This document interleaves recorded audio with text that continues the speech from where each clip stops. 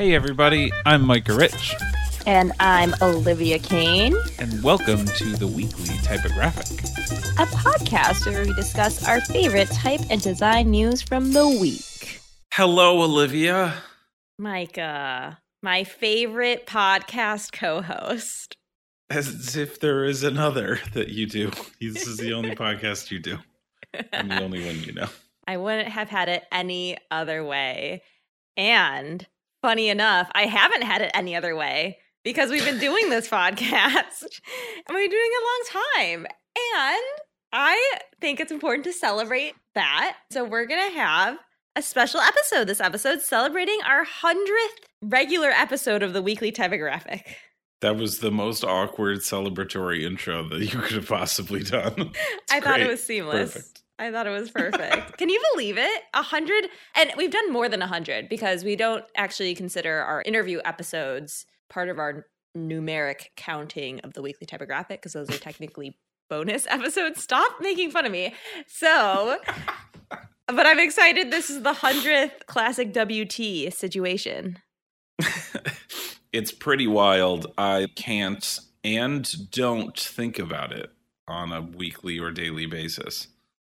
So it's pretty fun that you guys wanted to celebrate this week. Yeah. I do have to give a shout out to Trey Seals. I feel like Trey kept on being like, what are you guys doing for the 100th episode? And I was like, oh, crap. I actually have to be accountable and we should do something. Because he's been saying, I'm looking forward to the 100th episode. And I'm like, okay, I got to live up to it. We got to figure something out. But it's going to be fun. I mean, in the Nerd Alert, we're going to be talking about our humble beginnings. And if you stay tuned long enough, you'll hear the first 30 seconds of our first ever episode. And then we're going to also talk about reflections on what we've learned ourselves, what the challenges have been emotionally, technically, intellectually, typographically. Yeah. What have we been? We have hundreds of hours of us just nerding out. So hopefully that. Oh, that's such a weird thought. Amounts to learning. Yeah. So we have a bunch of cool normal links that we're sharing this week that are fun. And then got a couple fun little features as we talk about what 100 episodes of recording a typographic podcast has been like. What are we, crazy out here? What are we, crazy? Crazy? Oh my God, we've been watching too much TikTok. Crazy. Okay. All right. Our first link is pretty crazy. I'm actually really pumped about this. I saw this last week and then forgot about it and then re-remembered it when I got sent the link package for this week. So it is an Epic microsite, and everyone knows if it's an Epic microsite, likely it's by GrillyType, and it is indeed by GrillyType. This is GrillyType's Planer, which I'm realizing I actually haven't read much about this font. I've just been playing with this microsite so much because it's so entertaining. But it looks like it's a beautiful, big, chunky family variable typeface, sans serif, very elegant. I would say that's maybe geometric design. But the microsite itself has so many crazy interactions, whether you're moving your mouse and the type itself bends to whatever angle your mouse is at, or the animations that are interactive as well. It very much has a retro-futurism aesthetic to it without feeling too cliche. It doesn't feel overdone. It feels like, whoa, they've really committed to this. And in every single thing, the illustrations, the type, the color scheme, you just feel like you're entering this like insane imaginative world.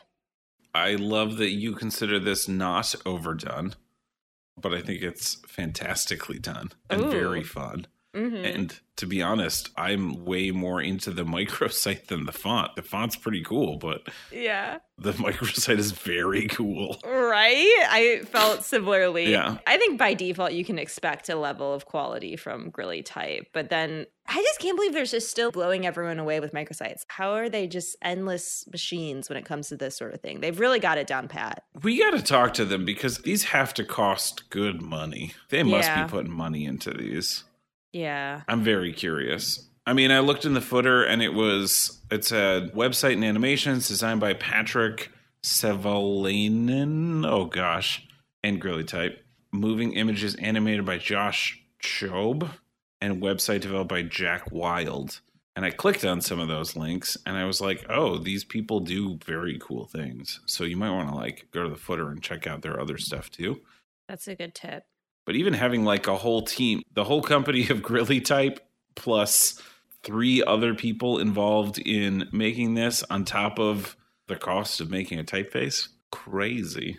I mean, I just think they've been known for this for a few years, just like setting a new standard for marketing material around fonts, which, to be fair, like probably this is normal for us to see and encounter and be like, oh, really, type again. But this sort of thing, I mean, most just regular people are not going to be on pages like this fairly often.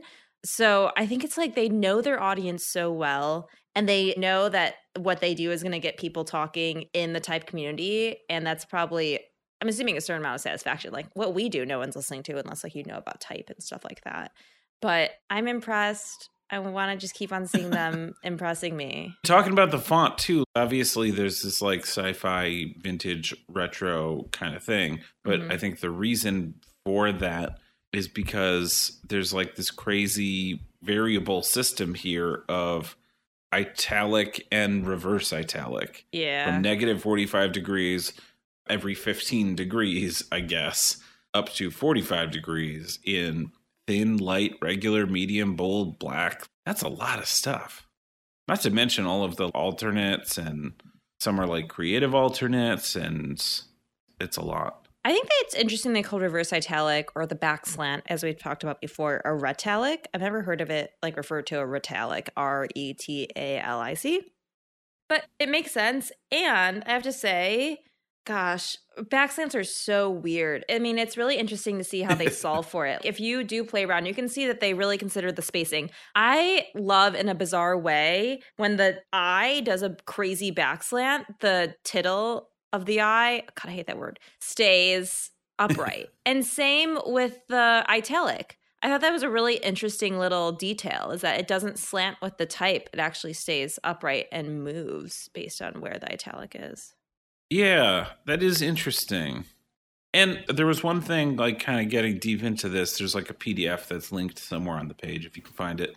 And on one of the pages, it's kind of paragraph setting, going from negative 45 degrees light all the way down a bunch of lines to positive 45 degrees black. And it's this wild, like, while the reverse italics look real weird in any other context, suddenly it makes this perfectly beautiful curved cylinder out of the paragraph. Yeah. And it's wild. Interesting. The more we talked about this, the more I'm like, oh yeah, I'm actually interested in seeing where this type goes and how it is used and flexed, and see how people use it in definitely pushing boundaries with both the italics, to be honest. Who the heck uses a reverse italic, though? I think I've designed for reverse italic before. It's really, really, really hard to do because you have to reverse all of your knowledge. I don't know. We'll see. Very strange. And neat and cool and well done and beautiful site. I love the site. We applaud you once again. I really was confused in the beginning, but it just keeps getting crazier the longer I stay on the page. Yeah, no, same. I think we could have had a whole episode based on this, truthfully. All right. Moving on, though, jumping to a different side of the typographic spectrum, we have an article from FemType, and it is titled, "In the Wake of the Pandemic, a Fascinating Type Project Explores Emotion Beyond Binaries." This is a project called Emotional Gamut by Akshita Chandra. She's exploring the nuanced facets of human emotion amidst the emotional chaos of the pandemic. So it kind of has a backdrop of the pandemic. Akshita is a pentagram graphic designer and a graduate from MICA. I have to say, there's like a lot of really interesting typographic explorations from MICA recently. This is not the first time I'm like, oh shit, there's cool typographic thinking there. I definitely recommend going. It's true, I'm awesome. You're so funny. I almost went there. That would have been funnier. Oh shoot, MICA. I would have had many jokes. Anyways, it's definitely worth going to the project page. I think this is definitely some more abstract thinking with just looking at shapes and forms and how that expresses emotion in its just like in the most simplest ways. Like how can literally outlines and vectors be expressive of how something can make you feel or reflective of how something makes you feel. And so the project itself is very exploratory, very experimental. So like definitely take that with that in mind. And gets to some like really crazy letter forms with just really boundary breaking spikes and squiggles and puffiness. And I think she does a lot of converting these forms to colored plexiglass is how she renders these in 3D. Oh. And it's just really some funky stuff to get inspired by. It is certainly funky stuff to get inspired by. Thanks. Go check it out. And I hope to see more cool stuff like this coming into our eyeballs and inboxes. Our next link is from Fast Company, simply titled, Are Some Fonts Ageist? Are they? Are they? Well, a new study reveals that the speed at which you're able to read online depends a lot on the font and your age. Okay. None of those statements are surprising, I do have to say. I think we all do know that typically if you're older folk, you have a hard time with the default smaller sized text on a screen. That is kind of things that are out there in the community of people that are trying to design for accessibility. We know that there is vision loss as you get older often, and there are some cognitive changes. And there are some fonts that are going to be easier to read than others. They talked to some scientists. They've kind of discovered some new things. They basically discovered that fonts matter in determining how quickly a person is able to read on screen. But they matter more if you're over 35. So they had a huge range of participants. They gave them a bunch of fonts like Avenir, Arial, Avantgarde, Calibri, Franklin Gothic, Helvetica, Open Sans. And they compiled all this research. And often they were like finding quite a bit of variation where some people read better with Arial. Some people even read better with Avantgarde, which really surprises me because it has really closed apertures. And then oftentimes there were fonts that people preferred, but they actually did not read the fastest with those fonts. So of the fonts, older participants, ages 35 or older, the only font that really made a difference with them was EB Garamond and Montserrat, which I thought was interesting. Their levels definitely improved with those two fonts. Montserrat being known for the large X height, which copies some of the earlier digital fonts like Verdana and Georgia. But it was also interesting. I mean, again, they find that there's no average user. I feel like we've heard this bazillions of times. You read best with what you know best. Like if you're surrounded by a bunch of serif text, you're likely going to be able to read serif text easier than sans serif. Same thing, vice versa. In like 100 years, are people like not going to be able to read sans serif because we have no books and everything's on the internet, or serif because that was a messy statement. We know what you mean. Yeah, you know what I mean. But also there's serif on the internet, so I don't even buy that either. I know. But I do buy that that's different than how it used to be, where sans serif was rare. What if you're a kid, you're rarely reading articles on the internet? Maybe you read, but like there's a lot more visuals for kids. I don't know. I think like user interface design, if they're on an iPhone for the first 7 years of their life and they're just experiencing the Apple interface, I don't know. I guess there's still books. I guess people still read books. I mean, it is interesting though, because probably the amount of exposure that you get to San Francisco font is significantly more than probably most other fonts that you're going to see in that age range. So I think that's an interesting point. Yeah. I don't know. Okay, there were two things that I wanted to note about this article. Yeah. One was that I saw that they said the study attempted to control for font size, which makes me wonder if they don't all look the same when they're trying to make them look the same. And so some of them are going to be harder to read. Yeah, like Baskerville at 12 points can be harder than Montserrat, strictly because I think some of that's X height. I'm curious if they based it off of X height or based off of font point size.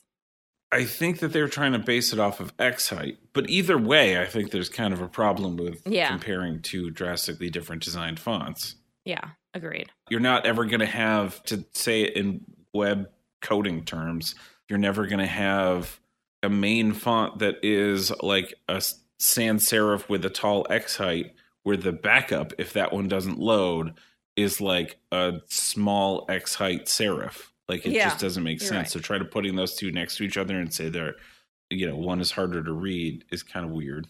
Okay. Not to debate all of the science behind it. I'm just saying. I want to hear your thoughts. The other was that you mentioned that they said no such thing as an average user.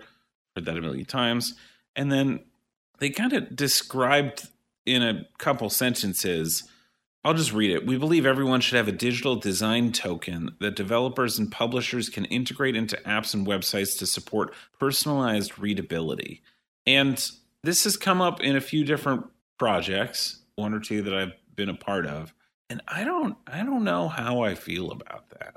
Yeah. Does that make your life a lot harder? Well, yeah, definitely. I have to imagine. And yours too. Everybody's. Like if a poster was changing fonts based on me walking by it and me looking at it or something, right. That's kind of crazy. But also I don't know. There's something about that seems to clash with the goal of a designer at the same time. Yeah, that's fair. That's fair. There's like a fundamental difference there of like, hey, I'm, as a designer, making these creative choices to make you feel a certain way and see things a certain way. Yeah. And if I no longer have the option to pick and I have to make it adjustable to whatever somebody's favorite font choice is, I mean, that happens, right? That's like how you can change the fonts on an Android phone. Yeah. Like I have like an uncle who uses Comic Sans for his main Android font. Yeah, I think I used Chalkboard when I was in high school. Yeah, right? Like it's I don't know, it's kind of rough. So that's fair. I don't know how I feel about that concept of personalized readability. To some extent I do because some of the other projects that I'm doing, but I don't know. There's some interesting weirdness there. I like the argument against it. I'm here for it. We should find someone to debate. Get a good debate going. All right. Last link is Museum of the Home's new wayfinding system pays tribute to a staple domestic material. So this is kind of a new wayfinding system, not a full rebrand, but it is for a museum that was formerly known as the Jeffrey Museum of the Home, and now it's just called the Museum of the Home. It's Jeffrey spelled a wild way, London, but it's in London. Weird. So, yeah, clearly it's spelled crazy because it's there. So, it was recently redesigned by an architectural firm, Wright and Wright. And this article talks a little bit about how, are we laughing? Well, I read it, but I didn't hear it out loud. And suddenly that's a very funny name. It is funny. It is like funny. They can do no wrong. They're right and right. Oh my gosh. That should be their slogan. So, they talked about the process. They already had this design typeface, variable 2-axis typeface from Colophon, which is interesting. Worth checking out on its own. But this is a little bit more about how do we start bringing design to a physical space and what limitations do they have. So they need to create a system that could survive the British weather as well as controlled spaces of the galleries. And apparently they're a grade 1 building status. And so that prohibits certain changes. So you can't be like drilling into the building's original brickwork. You're not allowed to add signs to the museum's railings. So it's interesting. This talks about ways they were able to work around that using enamel, and because it's magnetic, it's like not destructive, and it can be set up and changed easily with sellotape, which Micah is familiar with from Flight of the Conchords. And there's just like nice examples of a super, super simple wayfinding system that had a lot of thought behind it and just makes you appreciate graphic design in an architectural space. Even when there are constraints, like if there's good design thinking, you won't feel like things are missing or anything like that when you're in this space. I like it. This is definitely my kind of design visually. Ooh, a rare Micah statement. Is that true? True. I was like Googling as we were talking about this. It reminds me of Best Made. Remember the Best Made company? Oh, yes. Are they not a thing anymore? They are not a thing anymore. I have not kept up with them, but oh shoot, you remember that they got bought by some other company, and I don't know, maybe it's still like a sub brand or something, but it's not what it used to be. Yeah, I see it. My friend got it for me for my birthday one year. They had these like enamel plaques, and that's part of what they're talking about is like the material choices in this. How they chose enamel because it's like magnetic, and that makes it easy to switch things out and whatnot, which is kind of cool. And the like red and white and simple type and enamel just makes me think like my friend one year got me this plaque that just in very simple type says, "What good shall I do this day?" That sat on my desk for years. I like that. This is definitely inspiring. Also, I think it's interesting. They briefly touch on this, but the font is a 2-axis variable font. I think one axis is weight, and the other axis might be the calligraphic nature of it. So bolder variations appear calligraphic, which is always just nice to see. And because they appear calligraphic, it almost gives like a 3D-ness to the typography when you see it in use in home galleries. So another way of subtle details to kind of express spatial awareness and stuff like that. Actually, I guess there's a page about it. It was done by Colophon Foundry. And so if you Google Home Sans Colophon, you'll find them. And you can kind of see the axes changing in animations. Oh, yes. Nice. Very cool.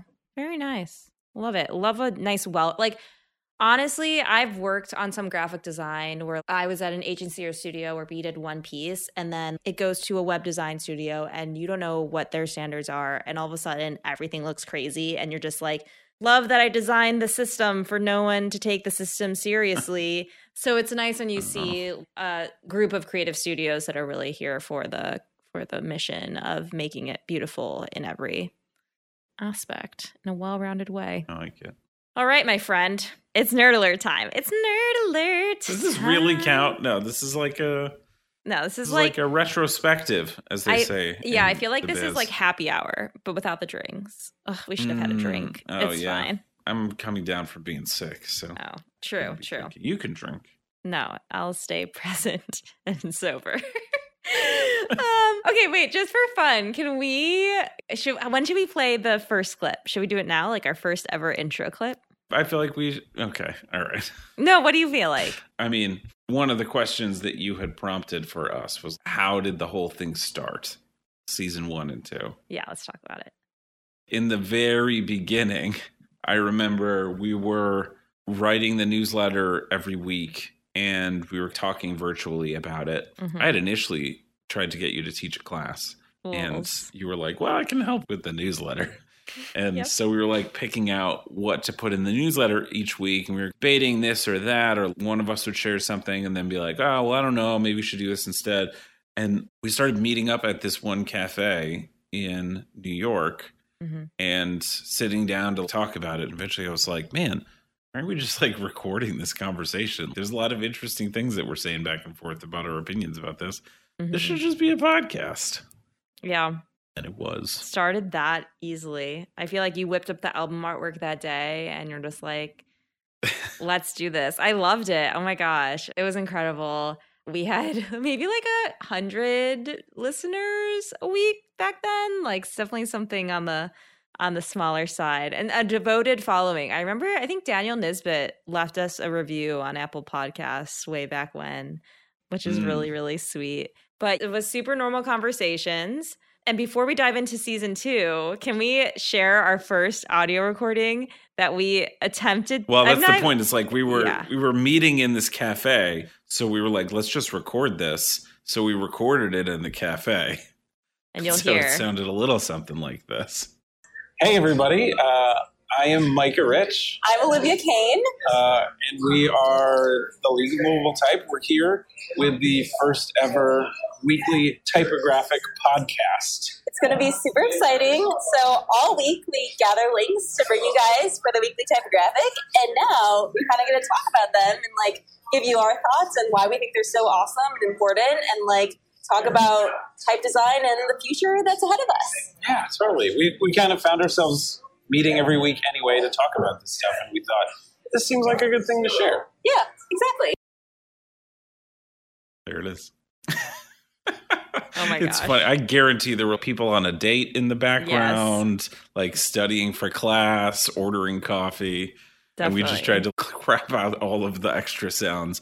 And I remember, I don't know if it was Daniel's review that you were talking about, but one of the first reviews was like, love you guys, love what you're doing. Please buy a microphone. Yeah. Like what? I think it was an email. It definitely wasn't the Daniel review, but it was definitely an email. I remember that exactly. I think it did kick our butt into gear because now that I listen to that, it's absurd. But I feel like you always had the great thing that was like, sometimes you just got to start something. It's not going to be perfect. If we just get this going, we're going to just keep on learning. And I feel like ultimately we did. Shoot, you know? I said that? Wow. Yeah, it was very wise advice. What year was that? That was 2017. The very end of 2017, we did that. I was still working in publishing. That's weird. As soon as numbers get into it, I get confused because like 2017 to me was like the start of the pandemic. So I'm confused. Oh my gosh. Oh my God. Well, I don't understand time. The start of the pandemic was also significant. So we ran the first season. We had 20 episodes, it sounds like, from November to June. So we ended in June 2018. You went on your magnificent Europe trailblazing trip. And I was just hanging out in New York. But we took a break from a lot of league stuff. And then back again in 2020, we started reconnecting. I made you teach me how to code, which was awesome. And then I think I was like, what's happening with the league? You know, I've been kind of out of touch. And you were revamping it at the time. You started the membership a few months before. And you had the wonderful Hugo helping gather links and gather the newsletter together. I was like, oh my God, this is exciting. This is cool. It's like April 2020. Should we start the podcast again? And then name it season 2? I mean, it's funny because if it hadn't been for Hugo, I wouldn't have been able to do the newsletter by myself. Mm-hmm. You know, I think that's one of the things that you never really get to see behind the scenes, but it's quite a lot of work to do that. So I was juggling a bunch of different things. I was like teaching people to code. I was doing freelance projects. I was trying to figure out what direction the league needed to go. I think we had like launched a couple courses too that were fairly intensive, multi-month courses. And if it hadn't been for Hugo, the newsletter wouldn't have started. And then we wouldn't have been like, we should do the podcast again. Yeah, you're right. It is a beautiful collection of stories. So we started season 2 again, and that's when we introduced the Nerd Alert. So our first iteration podcast was just us talking about links. Second iteration, I was like, can I do this weird segment where I talk about obscure type history? And obviously that has evolved. And also with this second season, we started doing interviews. So we never really got to do interviews before, had the opportunity to. And we talked about how we want to start structuring those. And I think our first interview was with Lynn. And I was so excited to have her on first because I think she does a lot for the type industry. She's an educator. She cares a lot about that stuff. She's incredibly talented. But yeah, season 2 was off to a crazy start. I mean, it was also the pandemic. If you listen to some of those episodes, it's like, we're living through a pandemic. Like, I still think there was a lot of novelty to the pandemic back then, too. We're like, oh, we're all stuck in our homes. Like, we should talk about what's happening, but we're not going to want to talk about the pandemic too much because that's depressing. And we're trying to still keep conversations going as all design events and stuff halted. There was a reckoning in the type industry with Type Directors Club getting called out by Juan and then being subsequently shut down and then maybe I think acquired by One Club or Art Directors Club. I don't know. But yeah, that was a crazy start to season 2. That was a very crazy start to season 2. And I just remember I was like so excited that you came to the table being like, can I do this thing? I just remember being like, yes, absolutely. What the heck? Where's that been? Oh my gosh. I just knew there was something to it. And I feel like there has been something to it. Yeah. One thing we want to talk about is like all the challenges. So like you said, like the newsletter is super, super challenging just because it's work to, first of all, find articles that we feel well fit for the newsletter and then for the podcast. And then it's like writing the blurb about it. And then we were also doing the membership. So the membership, you get free fonts and that's even more searching. And we had jobs at the time. So I think those are the biggest challenges. And then we upgraded our editing system. We got like a software that helped us really quickly edit out filler words and gaps. And we started refining that way, but it was still like a big time suck. So I think there was definitely a lot of hurdles we were jumping through. And then finally, last year, was it 2021? I think one of the best things we ever did in this podcast was ask for an intern to help us out. And the wonderful Steph Clark. We did not get an intern. No, yeah, we got like a superwoman.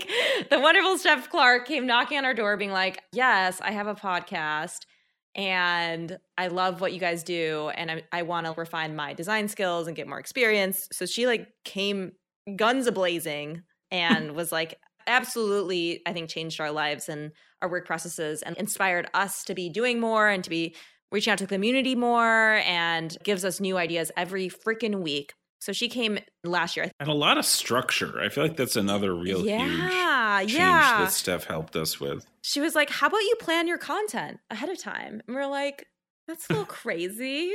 I mean, like, it kind of makes sense. Like, for 10 or 12 years or something like that, it was my crazy brain running everything. Yeah. And then when you came in, you were helping me in my crazy systems. Mm-hmm. And I feel like when we decided to start the podcast again and like start the new membership and revamp the newsletter and like those things that happened, it was, let's change the systems of how this works. Mm-hmm. And so Steph ended up being like this perfect fit for coming in and being like, I can help change some of these systems and improve it. Like, I'm really good at that. And she is. Yeah. So it was like the perfect coordination that just magically happened. She's mind-blowing. I think it's like we can move into our highlights section of things that we've really gotten out of it. But we asked Steph to record what she gets out of the podcast. So we're going to play this clip. It's the first time we're hearing it. So let's go play that.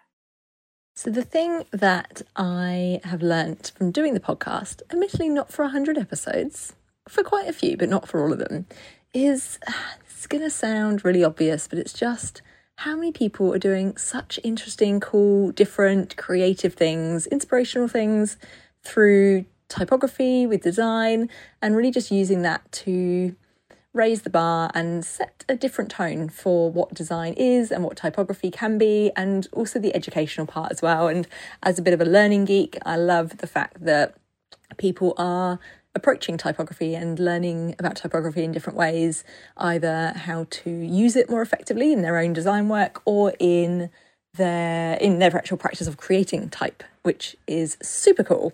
And from a personal perspective, the thing I've learnt is, or the thing I really love about being involved with the podcast is obviously working with Micah and Olivia, which is an outstanding thing, but mostly it is, even more than working with Micah and Olivia, it is being able to every single week dive in and have that really intentional practice of looking at type and design news, activities, projects, things that are happening in the world, and learning from them and seeing the ways that people are using type and design to do something interesting and good. So gosh darn wholesome. That's I know. Steph. So well spoken. A lovely too. human being. I know. I love when we can get a British accent on the show too. Thanks, Steph. That is really nice to hear. And Steph really is such a backbone. That is like an understatement. She really is such a glue. And so thanks, Steph, for giving us that little clip.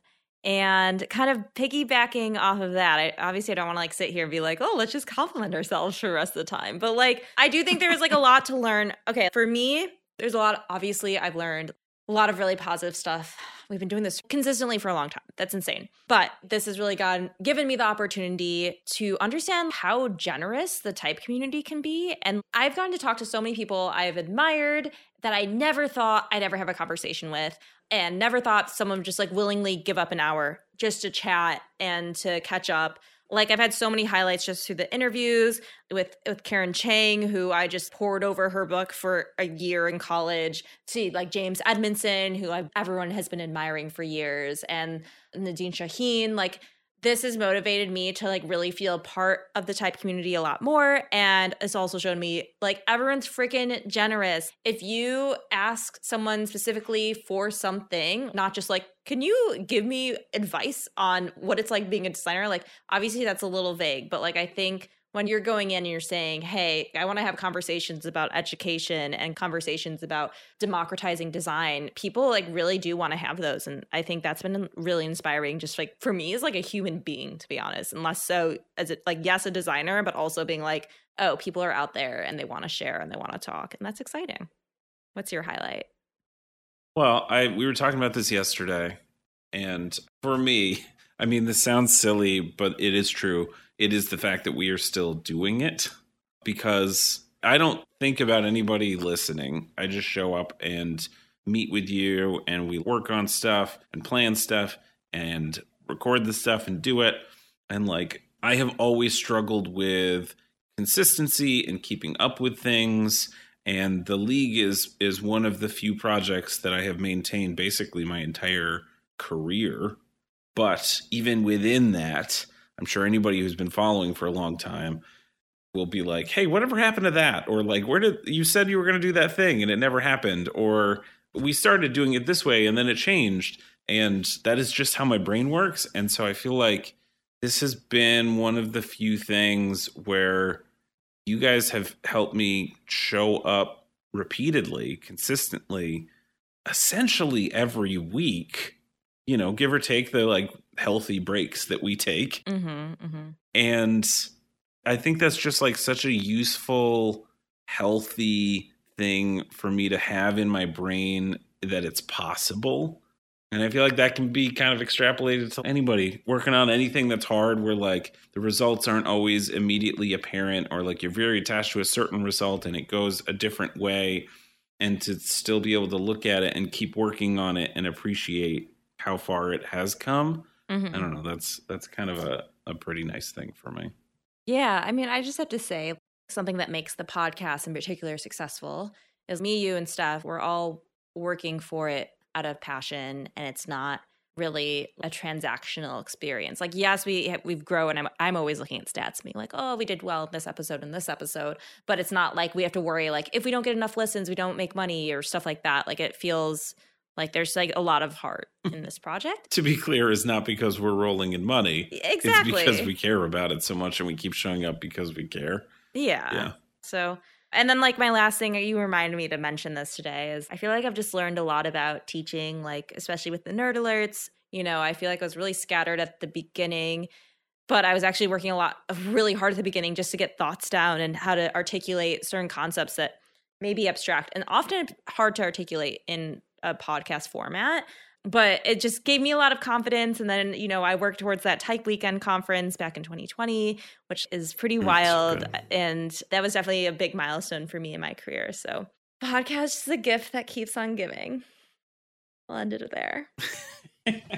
This sounds like we're ending it tomorrow, and we're not. No. We have a couple more episodes, and then we're taking a summer break, right? Yeah, And then we're going to kick off in the fall with season 3. And it seems like a really cool opportunity to like bring in new ideas and see how we can change it together. And so I really wanted to just say to anybody who's like out here listening repeatedly and who enjoys the podcast, write into our email or send us a message or something and tell us just something that you would really like to see in season 3. Even if it's like, you know what, I want more of Olivia's Nerd Alert, get Micah off here. That's totally cool. I'm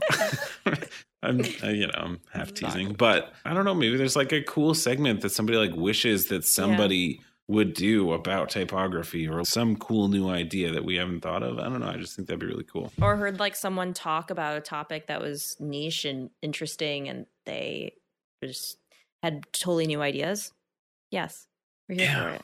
Give us what you want. So let us know what you would really love to see. What a great way to end it. Oh, I like the little snap flourish. Oh, but thank you. You know how we always end our podcasts. I do. May I do the honors? All you, my friend. Do-do-do-do, do-do-do-do, do-do-do-do, do-do-do-do.